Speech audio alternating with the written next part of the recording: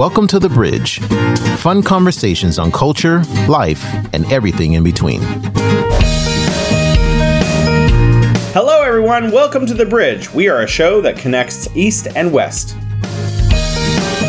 My name is Jason. I am from San Francisco, California in the United States, although I am now living here in beautiful Wuhan, China, and you can call me by my Chinese name if you prefer, Shengguan Jiewan, and we are here today with... Alex Shu, that's me. Hi, Alex. And where are you broadcasting from? I am in the, what they call center of China. I'm in Beijing, everybody. Find us where you get your podcasts. If you like the show, then consider pushing the like button or giving us 5 stars. Suggestions, comments, anything you would like to share? Email us at welovethebridge@gmail.com. We love the bridge.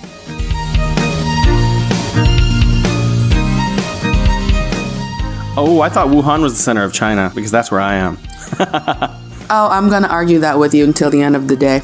Have you ever looked at the grid of like where trains come and go from, and Wuhan is in the center? Have you noticed that? We sort of had to learn that in school, but still, you know, some things are just very arbitrary and subjective, and I'm going to stand by what I say, Jason. Are you originally from Beijing, Alex? Not originally. I am from the northeast part of China, actually, but I moved here with my parents when I was 15, so I kind of had most of my adolescent years and my adult years here. So this feels more like a city that I could call home. But I am by birth a Dongbaiyuan. And I'm originally from the U.S., and I've been living here in China. Actually, was in Beijing for 10 years before I moved here to Wuhan. I understand that you also lived in the U.S. Where about in the U.S. did you live? Oh, I was moving up and down the East Coast a lot. I was in Boston, Massachusetts, and then I moved to Charlotte, North Carolina, and then back up to New York, New York.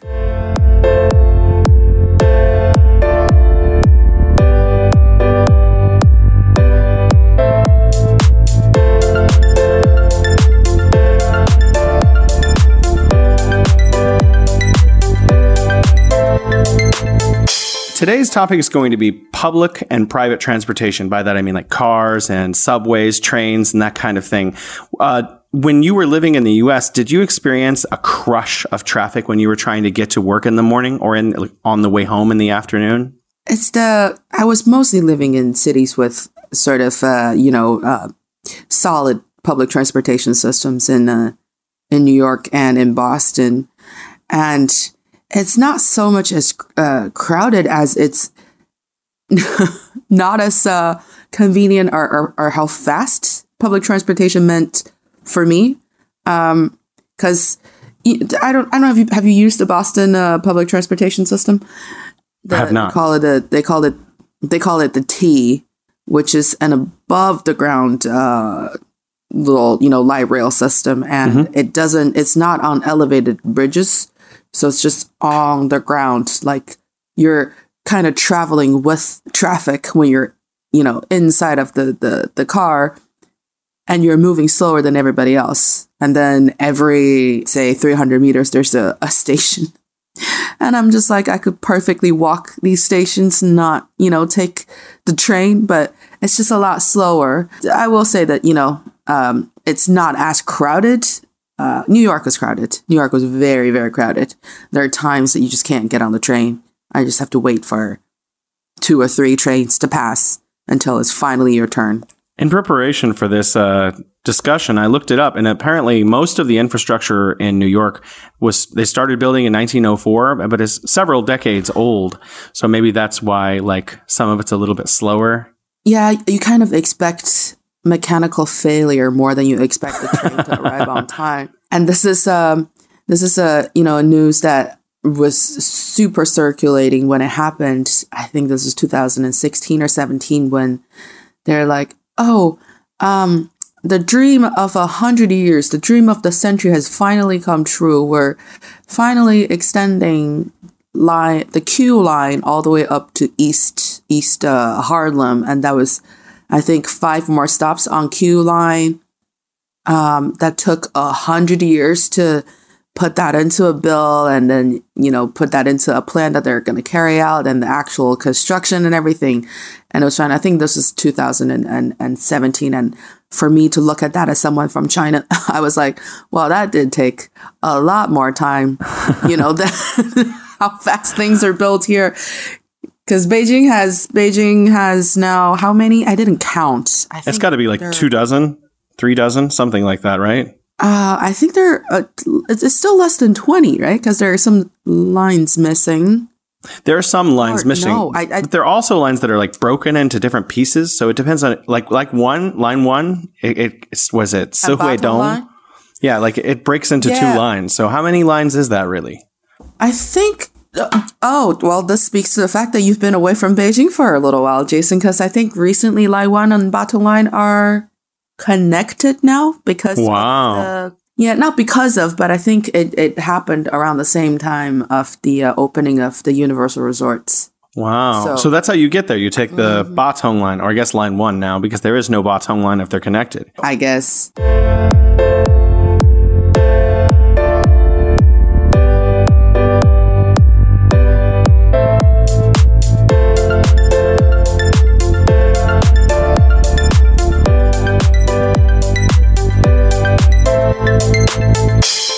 I'm from California, and a lot of people commute really far. Like, there's no kind of real public transportation infrastructure between cities, and most people seem to work in a town or city that they don't live in. So, like the Bay Area, for example, where San Francisco and Oakland are, Berkeley and other places, a lot of people come from the Central Valley or the San Joaquin Valley. So every morning, there's like a huge crush that lasts 3 hours where it seems like millions of people are all driving on highways and freeways to the Bay Area. And in the afternoon or the evening, going back, the same thing happens. And people just spend hours every single day commuting to and from the Bay Area. Los Angeles also has the same thing. Although Los Angeles is mostly, it's internal and just a few of the cities around it, there can just be hours of soul-sucking traffic.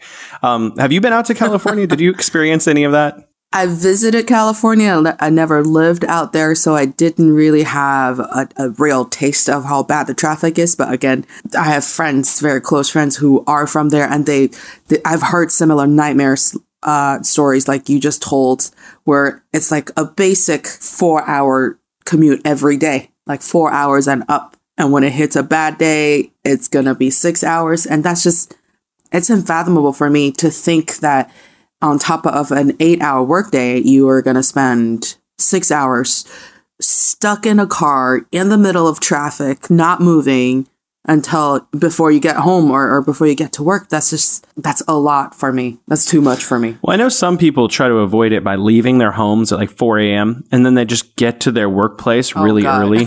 Oh my God. So that, instead of sitting in traffic, they get to sit at their workplace for a couple of extra hours. So, I mean, there is the advantage of actually being somewhere instead of just waiting to take your foot off of this, the pedal and move to the gas pedal. So you could either leave early or just it's allocating your time. No. Yeah, I know. It doesn't sound fun. They do have... Go ahead. Sorry, I was just about to say, because my thing is, even with somewhat crowded, public transportation system, I could still either listen to a podcast, which you should all do for our podcast, the Bridge podcast. But I could either listen to podcasts or listen to music or read a book or just even, browsing social media on my phone. That still feels like a process of starting my day or waking myself up, preparing myself mentally for a whole day of work. And it's the reverse when I get off work and I could, unwind a little bit on public transportation. We're like, yes, I know it's just, pressing and release the gas pedal when you drive. But for me, it's just like, I am by myself. I can't people watch. If I people watch, there's going to be an accident. It feels like work to me still, especially if I need to do that for 3 hours. It's not hard pass, Jason. Hard pass. Yeah, there's a single train line called BART, Bay Area Rapid Transit, that picks up, and I think it's Pleasantville is the name of the town, or Dublin, and then you can go into the city from there. But most people still don't even live that deep into the Bay Area. Anyways, I'm a little bit off track, but there isn't really a lot of public infrastructure other than driving. I mean, America seems to be the home of the car, like with Detroit and a very long history of building Chevys and Fords for the world for a long time. It seems like, and this is where I'm going, China has an advantage because it didn't start to build its public infrastructure until the 80s, 90s, and a little bit later. So they got to use all the best technology. Do you think that's accurate? Factually, that is true. And I agree. I don't remember using too much of any private cars or our friends and families didn't have private cars when I was a kid. And that would be from, 1989. And I'm dating myself here a little bit until probably mid or late 90s, where we're mostly just taking the bus. And it's not the big buses that we see now in China. Back then, it was we call it the xiaoba, the mini bus, No, I don't know. Could you describe this? Xiaoba? That was before. Xiaoba, how should I, I'm getting stuck for words, but xiaoba is, so think about an SUV, but it's not an SUV and it has more seats. Okay. All right. It has a lot more seats. So kind of like I don't know cars very well, so it's hard for me to come up with a comparison. Like a minibus? It looks like. It's a minibus. It hosts about there are probably like 20 seats or fewer, but back then it's when we talk about buses, when I was around from 8 to 13, so before until early 2000s in my hometown in the northeast city of Changchun. I don't know if you've been, but before then, that's all we think about if you say bus. And so we're mostly just taking the minibuses, taking xiaoba, or there are some, there are taxis, but not as many. So driving was just not something people that were used to or thinking about. And part of my great childhood memory was actually being on the backseat of my dad's bike. You've seen people sitting sideways on the bike. Anytime. On the back. Right. And so that was kind of the transportation system when I was a kid in China. The bikes, the buses, and sometimes taxis if you want to just, be good to yourself and spoil yourself a little bit. It wasn't until I think my family had our first car in 2005 or 6. And my parents didn't learn to drive until they were in their mid-40s. And people become quite stubborn when they reach that age. So it's kind of like whatever their driving coach was telling them to do, they were just doing it their own ways. So in the beginning, it was a little bit of a, challenge for me. I felt like I was being a really good family member and just trying to be the support on the passenger seat and not showing how scared I was of my dad's driving. So even after we had our car, if I had a choice, I would be like, all right, I'm walking home or I am taking the subway home because it's very easy. You don't have to do all of this work to pick me up in your car, Dad. Thank you. Stay. But it only really became very popular, I think, in the past 15 years, where kind of all of a sudden everybody had a car. And the subway line went from 2 when I first moved to Beijing, or back then there was like maybe 4 or 5, but till the number that we were talking about earlier.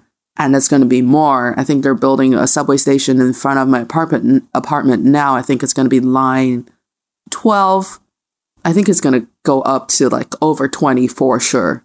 Yeah, it is amazing. When I moved to Beijing, there were only maybe 10 lines, and now there are easily twice that. But yeah, for the people who don't live in China, I want to describe like some of the commute in Beijing specifically, because we can both talk about that. There are these 20-ish lines that you have for the subway. So you could just take the subway where you're going, but you could also take a Didi, or you could ride a bicycle, or you could rent a bicycle, or you could drive. And there are lots of people who drive, and there's a bus infrastructure, and most drivers stay out of the bus lanes, in my experience in Beijing. So people, in my opinion, have a lot of different ways to get where they're going. My experience has been that the crush is really mostly just Friday after work, trying to get anywhere to like, everyone's trying to go somewhere to be entertained. And like around 4 o'clock to 7 o'clock, it is insanely like, it's like LA.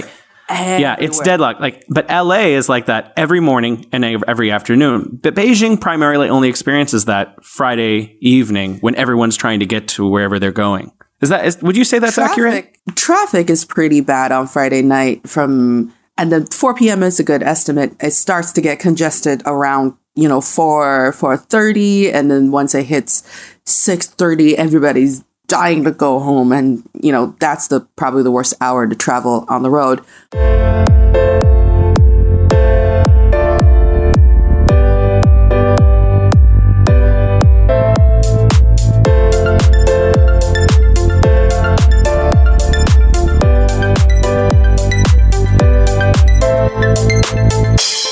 One thing that I find is really interesting about China is that people say, I'm going to a small town. And what they mean is a place with 5 million people.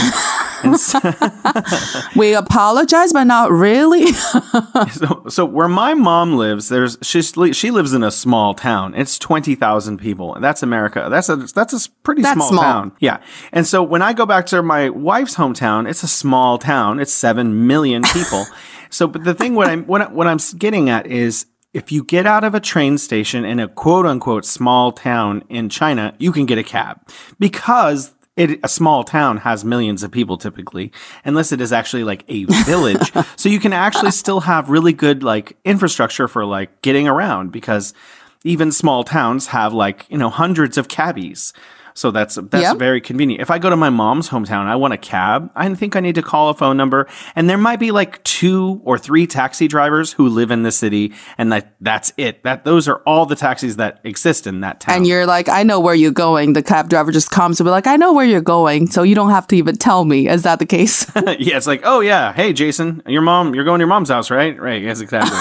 But another thing is sleeping trains. Have you taken a sleeping train, Alex? Of course. I mean, before the bullet train became the more popular, more common way of, commuting between 2 cities, we were always taking the sleeping trains. And I love those because you really just go on there, and I'm a stingy person. It saves you a night of hotel, expense. You gotta just go on there, close your eyes, you open your eyes, and you're at your destination. And what kind of amenities do they have? I mean, the normal thing, all of the, the cover, the pillows, and very important for Chinese people, they have hot water on there. Always hot water. You can make your tea, and you can make my favorite travel food, which is 方便面 instant noodles that comes in a bowl. Oh my God. And I mean, of course, the bathroom and stuff. And I think in recent years, they really improve the condition of these amenities on the sleeping trains as well. And there's a door, and there's I think there are outlets always, and I think they give you like headphones as well as if you're on a plane. So it's plenty of things to do, and for me it's pretty comfortable and it's pretty easy. And you can sit up, and they have like a little table you can read at or write at potentially, right? That's actually a really interesting part of the whole experience when you take the sleeping trains, because it's either 6 or 4 people in a car, right? In a little room of on the train, and there's like one table in the middle, and you can always chat with the people that are in the same car with you. I don't know what your impression is, after being in China for so many years. It's not that we don't like to just chat people up very casually, but for some reason, when you're on the same journey in the same train, and you're like, hey, we already shared a sort of a sleeping space already, and it's very easy for people to strike up a conversation. I actually have a college friend who met her husband that way. Really? On a sleeping train? Yes, they were both traveling to Qingdao. Well, we've already slept together, so hey. Like, hey, we're already close enough with each other. I already sort of know, the rhythm of your snoring. So we know each other well enough. Wow. Oh, there's a shuttle called the Panda Shuttle. Have you heard about this? I think, first off, confession, I am very ashamed of myself that as a Chinese person, I've never been to Chengdu. I've never seen real pandas. You've never seen pandas? No, I've never seen pandas. Oh my God. Oh, wow. I'm so surprised. You could go to the Beijing Zoo. We have to do an episode on the zoo here, but But I've never been to the Beijing Zoo except for going for shopping when there's still the clothing market there.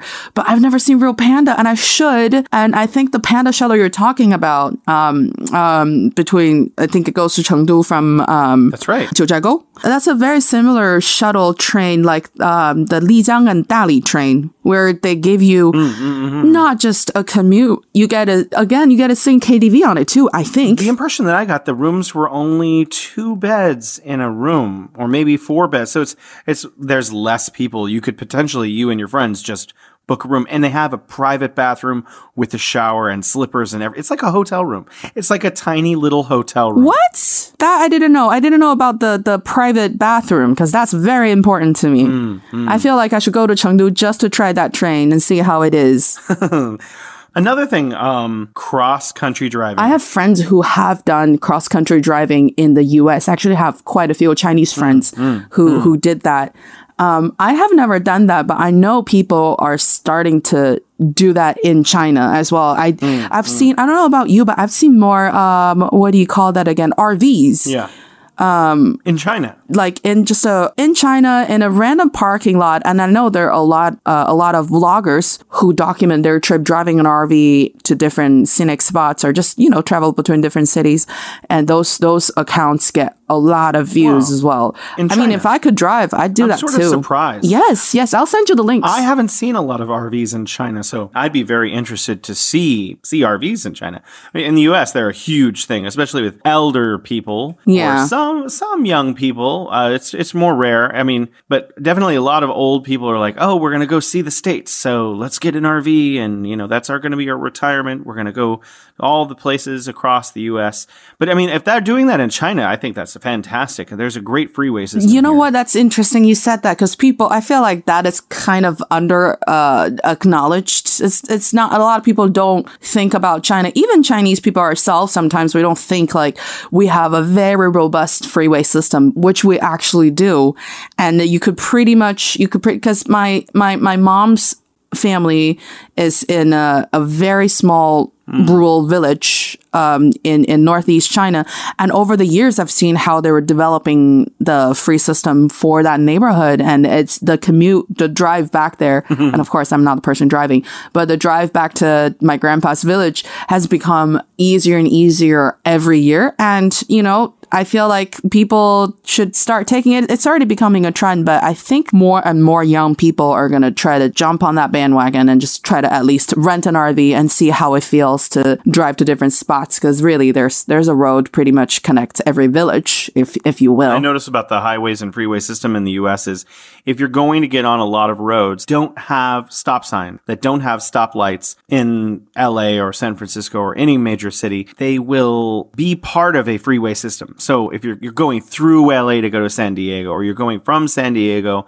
up north to Highway 1 or up to Sacramento or something, and there's a freeway system that branches through Los Angeles to convenient locations, and it's part of a larger statewide grid. But what's interesting is Beijing has these ring road systems, and some of the ring road segments of the ring road are like a freeway. There's no stopping for long periods of time, or there are no lights for long periods of time. And that's not connected to a larger network that goes to another province. It's just for getting around in Beijing. And I think that's really fascinating for me personally, because it makes getting around the city, if you're taking a cab or if your friend is driving or you're driving, it makes getting around very convenient. Have you tried to get on a cab or drive yourself when it's either late at night or during Chinese New Year in Beijing on the ring roads? No, I've been in a car. I don't drive. I have a U.S. driver's license. I don't have a Chinese. Oh, that's that makes the both of us. It doesn't exist here, so it doesn't count. But I mean, if you could, the transition is fairly simple, right? You just need to take the written test, and then you could get a Chinese driver license. I think. I think I could be wrong. Don't want to drive. I'm too. Here's the thing. Fact check me on this. I want to have a Didi drop me off where I want to be. Walk around however, kind of freely and do whatever I want. And then when I'm ready to go, not worry about where my car is, and then order another Didi, and it picks me up wherever I happen to be and brings me home. That's one of my justifications of not driving, even though my mom is trying to rush me and pressure me into getting a driver's license. I'm like, it's not nearly as convenient convenient as being able to just hail a Didi on my phone, and I don't have to worry about parking.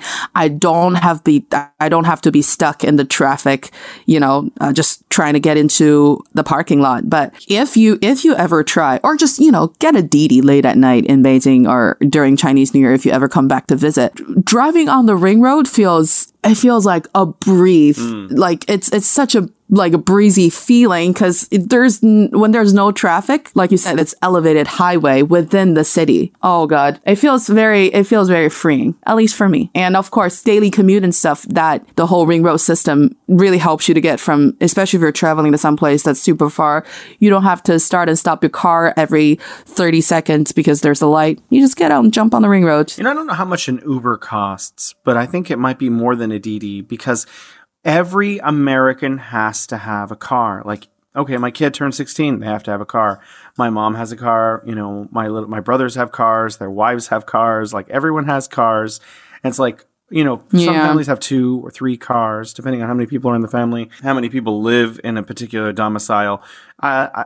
People have cars in China. They do, but not like as many to the same extent. It's like to where, okay, there's someone with a pulse. They need a car. Like, it's not the same thing. And I think it's because of infrastructure. Like, China just has infrastructure that doesn't mean you don't need a car. Like, if you're in one town in America and you need to get to another town for your commute every day, you need a car. But in China, Beijing is like 21.5 million people. It's like 26. 50 towns. Yeah. 26? Oh, I don't know. Officially, there's official numbers. Yeah. And then there's what people say. I've heard a lot of people say it's closer to 26 too. But whenever I look it up, it always says 21.5 or 21.8 or something like that. Interesting. We'll look it up. I think Wuhan has 21 million. Really? I think it has less. I think so. Less. I looked it up. I could be mistaken, but I thought it was closer to 13 million. But anyways, the towns and cities here, you're pointing out a different thing, is very different for population than the States. I know.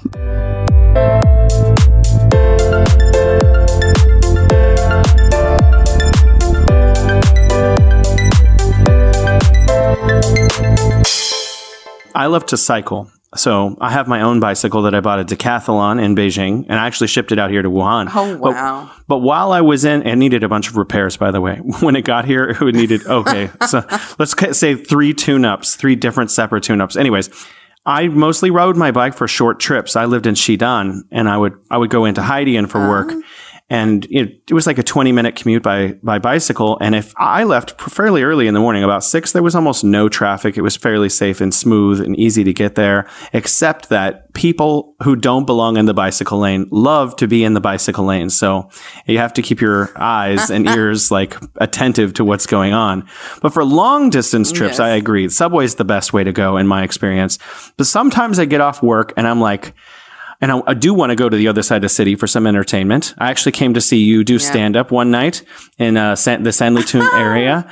And when I go to those long trips, sometimes I don't want to take the subway because I don't want to have to walk all the way to the subway station, 2 blocks, and like be inconvenienced by going through the whole process of like scanning my ticket and getting on a train. So I'll just order a Didi. That's a China's answer to Uber, and just endure 2 hours in the car.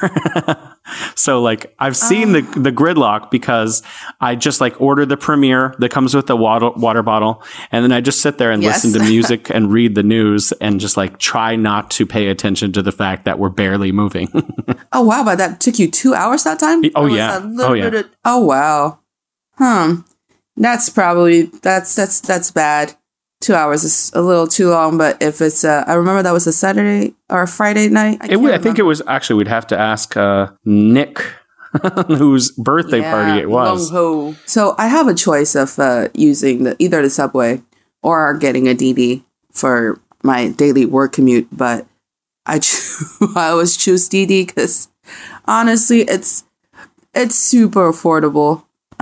Even with the Premier service, I think it'll cost me less than $10. And You know, what's also, yeah, you're right. But what's also nice about Didi is you can also hail cabs, and you can, so you have the spectrum of cars. Do I want someone who just has a car, or do I want someone with a nice car and white gloves? And then you could just order a taxi also.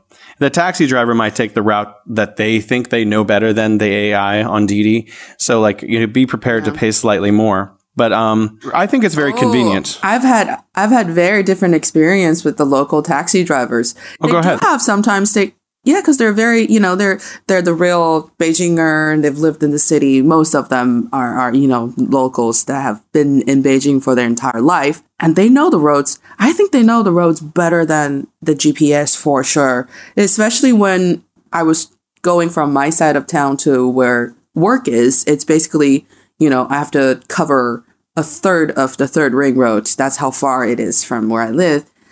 And whenever I get a Beijing taxi driver, I'm just like, all right, I know my commute time is going to be cut down a little bit because, you know, they drive a little bit aggressively.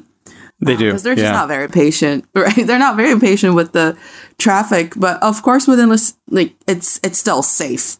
But they'll say it. They'll talk about it. They're very, you know, talkative when you're in the car with them, and they're just like, oh, yeah. Traffic, da da da da da.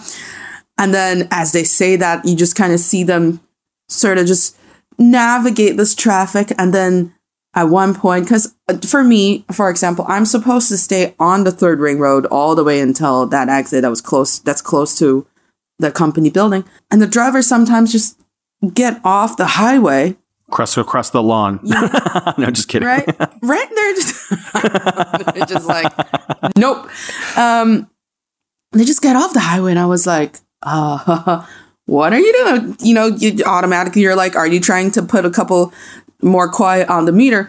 And then as they're exiting the highway, they'd be like, oh, the stupid GPS. Why are you telling me to stay on the highway when you know that there's no cars on the ramp? And then they go off and there is no traffic on the ramp, and they just go on the ramp for, you know, a good 2 kilometers and get ahead everybody that's still stuck on the highway. And then, you know, whenever that happens, and I just feel like I picked the right driver and the right taxi, which has nothing to do with me, of course. But I was just like, it feels like a victory in the morning for me. I feel like I did something right. I saved myself like 5 minutes of commute time. I was like, you go, Beijing driver. You go, Beijing taxi driver. I will listen to you. I'll listen to your rant about the traffic and how you like to pick up people from this district and go to that district to that, you know, math or whatever works out best for how long you have to travel. I like those people, but I know sometimes if they make judgments like that, it might not be the best. Computer and human, that's kind of an ongoing debate, and no one really knows the truth, I feel like. Or maybe that's a little outdated of a way of thinking. I don't know. That hasn't, isn't that, I mean, that's, I will try to remain open-minded about it. That hasn't been my experience. It's always been my experience that I usually take the same routes. So like I know how to get there and what it feels like to get there. And when I get a taxi driver and they ask me, oh, can I take this other way? The times that I've said yes, it's always taken longer. And the times that I've said no, just take what the Didi app says. That usually takes the same amount of time that I was expecting. But that's just me. I have a question. For short trips, do you ever rent a bicycle? I am, and we're talking about this subject. My foreign friends have called me a fake Chinese person because I am very genuinely scared of riding a bike on the street. Really? Oh, I guess, I mean, in Beijing, it can be a little bit dangerous with older ladies pushing their babies and strollers, and then cars also diving into the bike lane. But, as long as you're paying attention, I find that it's safe. So you just have to be heads up. Okay, baby stroller, go to a little to the left. Okay, car, go to a little to the right. Okay, traffic, just take a pause. We'll just stop here for a minute. But, in my experience, as long as you're paying attention. That's technically, not technically, it is true. There are, I don't know, like a couple million of people riding bicycles on the street in Beijing. It's a very personal thing. And my colleague tried to do a therapy session with me trying to figure out why I'm scared of bikes. I don't know what I'm scared of. I'm scared of bikes. I'm scared of people walking into me. I'm scared of, car incoming traffic. He said, did you have any childhood trauma with bicycles? Wow. And I thought about it. Yeah, we talk about, very deep stuff at work. And I said, you know what? I did fall off the back seat of my dad's bike when I was a kid once, because it was in the Northeast. It was in Dongbei, and the road's very slippery during winter time, and he slipped and I fell off. But I think I was 5 or 6. I didn't remember that. According to my dad, after I fell off his bike, I was laughing. I was just on the ground, just laughing.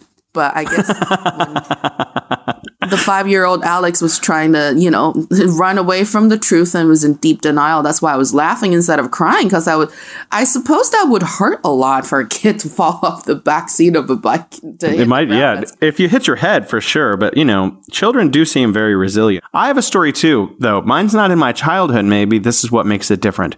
This was about 2015. I was riding, I think, my own bicycle at that time, and a car hit me, and it dragged me what seemed like, I don't know, like 5 or 6 meters before it came to a complete stop. Ooh. I was fine, actually. I got up, there was some blood, and, my gears had gone into my leg a little bit, but it wasn't that bad. And I stood up, and so painful. It wasn't actually painful. I was more like in shock that it had happened than any physical pain. So I stood there, and the driver was this older gentleman. I took his picture and a picture of his driver's license, and he was so freaked out that he thought I was going to sue him or something. So I collected my bicycle, and I just stood there for a few minutes to make sure I felt okay. And I realized I probably just needed a tetanus shot and some alcohol swabs. And I was just like, nah, it's okay. You can just take off. The sprint into his car and to leave was so fast.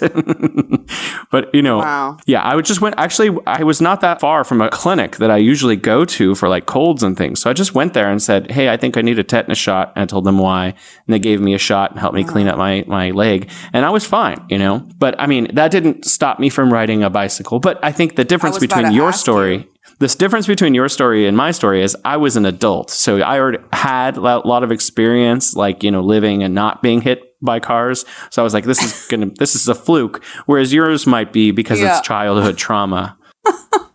We're having a therapy session here. Good. My friend is, my colleague, he's from, oh God, he's going to be mad at me. He is from Nigeria. Yes, he's from Nigeria, and he speaks very fluent Chinese, of course, and he bikes from the agriculture exhibition center station to where he lives, because that distance is a little awkward. If you walk, it's going to take you 20 to 25 minutes, but if you bike it, it's 5-minute bike ride. So that this kind of he has his own precious little bicycle that he takes to the subway station every morning. And it's a folding bicycle? Subway station. No, it's he has to lock it outside at the station, but it's a very pretty, very nice bicycle. But a lot of people use the shared bikes to kind of finish the last mile of their commute. If I wasn't scared of riding a bicycle on the street, my commute will be just like that as well. I'll just ride the bike from my place to the subway station. Is going to take me 5 minutes and I'm there. But unfortunately, very sadly, I am apparently traumatized from my childhood incidents. What I think is really well known, I'm sorry, I didn't mean to cut you off, but what I think is really well known in the United States and elsewhere is that there was a bicycle company called Ofo, and that their bicycle company eventually went out of business. But what people, I don't think, realize is that it didn't stop there. And that there are all these other companies like Meituan who have taken over the lead, and their bicycles are still everywhere. Living in China is ubiquitous with the ability to just walk up, open your phone, scan a QR code, and open a bicycle and rent it for 1 kwai or 1.5 kwai for a ride, which is 20 cents or something. And then you can go basically wherever you want. Actually, I don't think you can go outside of a city limit with some bikes. It'll say, hey, here's your map. You can only go so far. But most people are riding within the city anyway. Yeah, it's mostly designed for commutes. And I remember, because I'm sure you have this similar, thinking or experience when you move to another country, and then when you go back to your own country, or if you've lived in another country, it's kind of, by default that you're going to compare things that exist in both countries. And I remember when I first moved back and I was looking at these bicycles, I was like, now these make a lot more sense.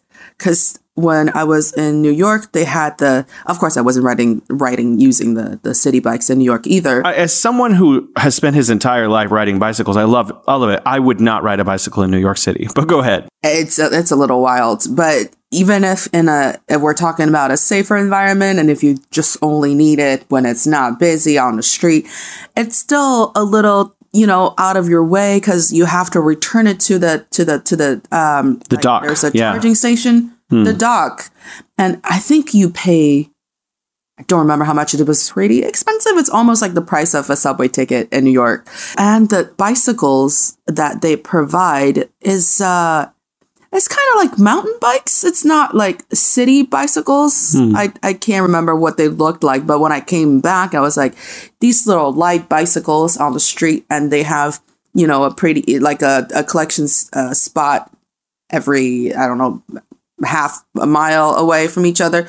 It's pretty much everywhere. And then if you're talking about in front of a subway station or, place where people are expected to use the bicycles, they're definitely going to be a spot there. So the bikes are designed more with the, people's commute in mind. And so that makes a lot of sense. And then my friend told me, I think a monthly pass costs you like, I don't know, 15 kwai or something. And then you can use it every day. Well, you know what I noticed when I first moved to Beijing? There were all these like bicycle docking places without bicycles. Mm-hmm. And so I think, at the same time, my opinion is in the United States, in some cities, they had that bicycle dock idea, and China had, okay, we'll build the bicycle docks too. And so it was kind of going on all around the world. The difference is the United States stayed with that technology, and China just was like, okay, we're going to move to this next technology. And OFO was like a moment where China was learning how this works, and it didn't work out for that particular company. But then other companies just kept going with it. But I kind of want to pivot from here and talk about travel between cities a little bit. So when you travel inside China and you're going from like Shanghai to Beijing or wherever, do you fly or do you take the train? Oh, I'm almost sure that I'm never going to fly to Shanghai again. I will always take the bullet train first off. Like all you need to do is the bullet train takes about 4.5 hours. It sounds a little bit longer than desired or the flight, because the flight would take an hour and a half.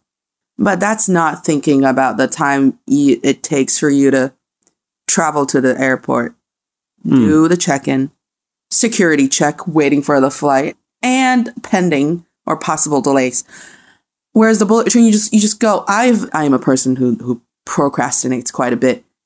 I have been to the train station really late. I think the latest I was 15 minutes away from the departure time. And I got there and I was just like, I am sorry, I'm late. I need to get in. And I just ran through the whole way, got on it fine. And, the whole thing took me from cabbing from my place to the train station and getting on the train. It was like half an hour. Don't do that, please. But it was really fast. And then you get on the train. My biggest preference for this whole travel thing is I could stand up and walk around. Oh, on the train. You like to walk around on the train. I mean, not like a crazy person, but, not like walking around and looking at what everybody's doing and say, hey, I could do this. But you can easily stand up and just stretch a little bit. And it feels... you have more time, because if you're really traveling for business, for example, then you really have 4 hours on the train where you can just read or do work and stuff. On the flight, it's like, the first 20 minutes you're not going to be allowed to take your laptop out because it's ascending. And then 40 minutes before you land, it's like, you have to put away your little table and put away your electronic devices. So that leaves 20 minutes in between. So you can't really do anything else. Mm-hmm. I've noticed, I mean, all the convenience aspect is definitely there. For me, I like to upgrade on the train because it's not that much more. It's about twice or 2.5 times more to have like the first class, not the business class. That's really nice where they sit in the pod, but the first class. And there's a lot of room there. You can even charge your own device. And I do that every time. But if I were to upgrade on an airplane to first class, that would be, almost prohibitively expensive. But the train, you like get this really big area and it's all to yourself. It's me and my wife. So it's like 2 seats together, but it's very, very convenient and you can charge your device. You have internet. The train has Wi-Fi. So that's really very convenient. Oh, that too. So, if you're on something for several hours, you want to be able to access the internet because that's like a whole part of everyone's life now. Yeah. But I mean, I think what's different about, the United States versus, or even Europe versus China is that, again, because China was late to building infrastructure, it has all this super modern infrastructure. In the United States, people travel on something called Amtrak. Have you taken Amtrak? Of course I have. It's so confusing. So it goes it's actually like this old style train, except for the choo-choo sound. My God. Right? It's like this old style clunkety train that travels at like 40 miles an hour or 50 miles an hour. Oh God. I think it's an average of 41.5 miles per hour. I read that a couple of weeks ago. And they're rebuilding it. And they're with this new $1 trillion infrastructure, several tens of billions are going to help make more Amtrak and to make sure this system survives. Okay, so that's really nice and stuff because people should be able to move around. But here in China, we're traveling at 310 kilometers per hour, or roughly like 180 miles per hour or something. Yeah. So it doesn't go, you could stand a coin up in the window and the coin will stay up, like it's completely different. It's because China got to build everything late. Yeah, go ahead. It's just the what's that word for? It's the sound oh my God, it's a very long onomatopoeia. Yes, onomatopoeia you're using for the Amtrak. It's just really getting me because it's very It's accurate, right? It's accurate. It goes That is very true. And it kind of shakes around. Oh yes. Yeah, but you can barely feel that you even left the station in China. You're not sure, is that the train beside me or are we moving? Because it's so smooth, Yeah. It's a completely different and in addition to that, now I want to pivot again, even though there is 1,000 miles of this stuff and goes to every major city in China, they're already starting here in China to build maglev, and they have a lot of maglev that they're already building. So in the future, in 10 or 20 years, you can travel like 600 kilometers per hour, and the trip from Shanghai to Beijing will be incredibly short. So while America is now rebuilding its Amtrak system, China is like, okay, what's the next thing? And I think that's a huge difference in like the availability of infrastructure. If you want to fly, you can fly. But if you want to take the fast train or you say the bullet train, you can take the bullet train. And they do have something called what I've heard called the slow train, which is just the older train infrastructure as well, if you don't mind. Yeah. The green. Yeah, the green train, which is kind of more similar to Amtrak, which is still around. I think the grain trains almost sort of just got completely moved off shelf for the railway system here. But that's such a nostalgic thing for people. Because that's what, I mean, again, when I was a child, when we were traveling, we were talking about taking the train. It's the green trains. And even that, it's like, well, that has a little bit of a I can't sound. You could use a different onomatopoeia. What is your onomatopoeia for that? For trains, we say, I think we say something like, I don't know. I think that's a good question to put out. This could be like a super popular like Douyin challenge. Be like, hey, trying to do the onomatopoeia of how you think your train sounds. And I'm sure people are going to come up with different answers. It would be funny. But the green trains back then, it's still very comforting. It's not like the fastest train, but most of the time, maybe because when I was taking the grain train, I was in the Northeast, and it's usually summer break or winter break. So the views along our journey were always just so breathtaking. So I didn't mind. Or I was a stupid little kid and didn't know what's fast and slow, but it was all okay for me. It was all good memories for me.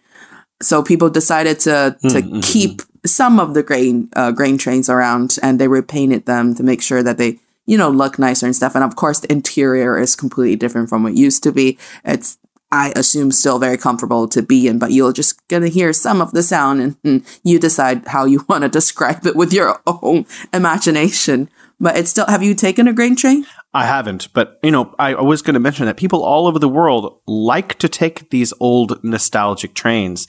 Apparently, the Orient Express is a real train, not just a movie. And people actually do take this. Yeah, it goes from like somewhere in Western Europe all the way to Turkey or Istanbul.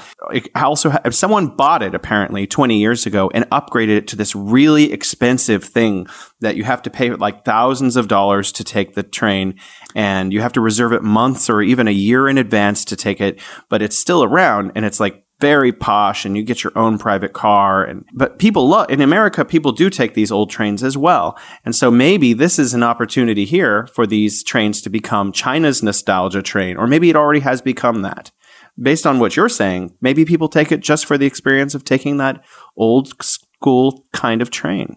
And I'm going to build on that and hopefully give you a little bit of more information. I don't know if you read about this, but they took that whole, nostalgia aspect of traveling on a train, and they added this really comfortable, cushy experience on top of it. And this train goes from, I think, Dali to Lijiang in Yunnan province. And I'm sure people are very familiar with these two cities. And the train ride, it wasn't a train that's there for speed. It's there for entertainment. Apparently, you have about an hour and a half on the train, and they give you bigger rooms, not like those little, sort of cubicles with beds on it. It's a bed with couch area, and they have karaoke system on there. So you could basically jump on the train and you just have an hour and a half of karaoke and, dining, whatever. And then you're in a different city and you're traveling. You're not wasting any time on the road. So, in a way anymore. So I haven't tried it yet, but I actually would like to try that.